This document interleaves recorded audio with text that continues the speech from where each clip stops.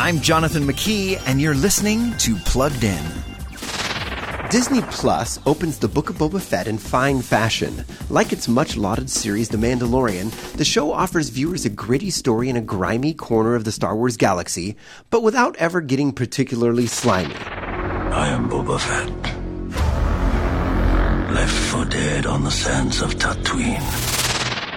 Oh, you'll actually see slime, no question.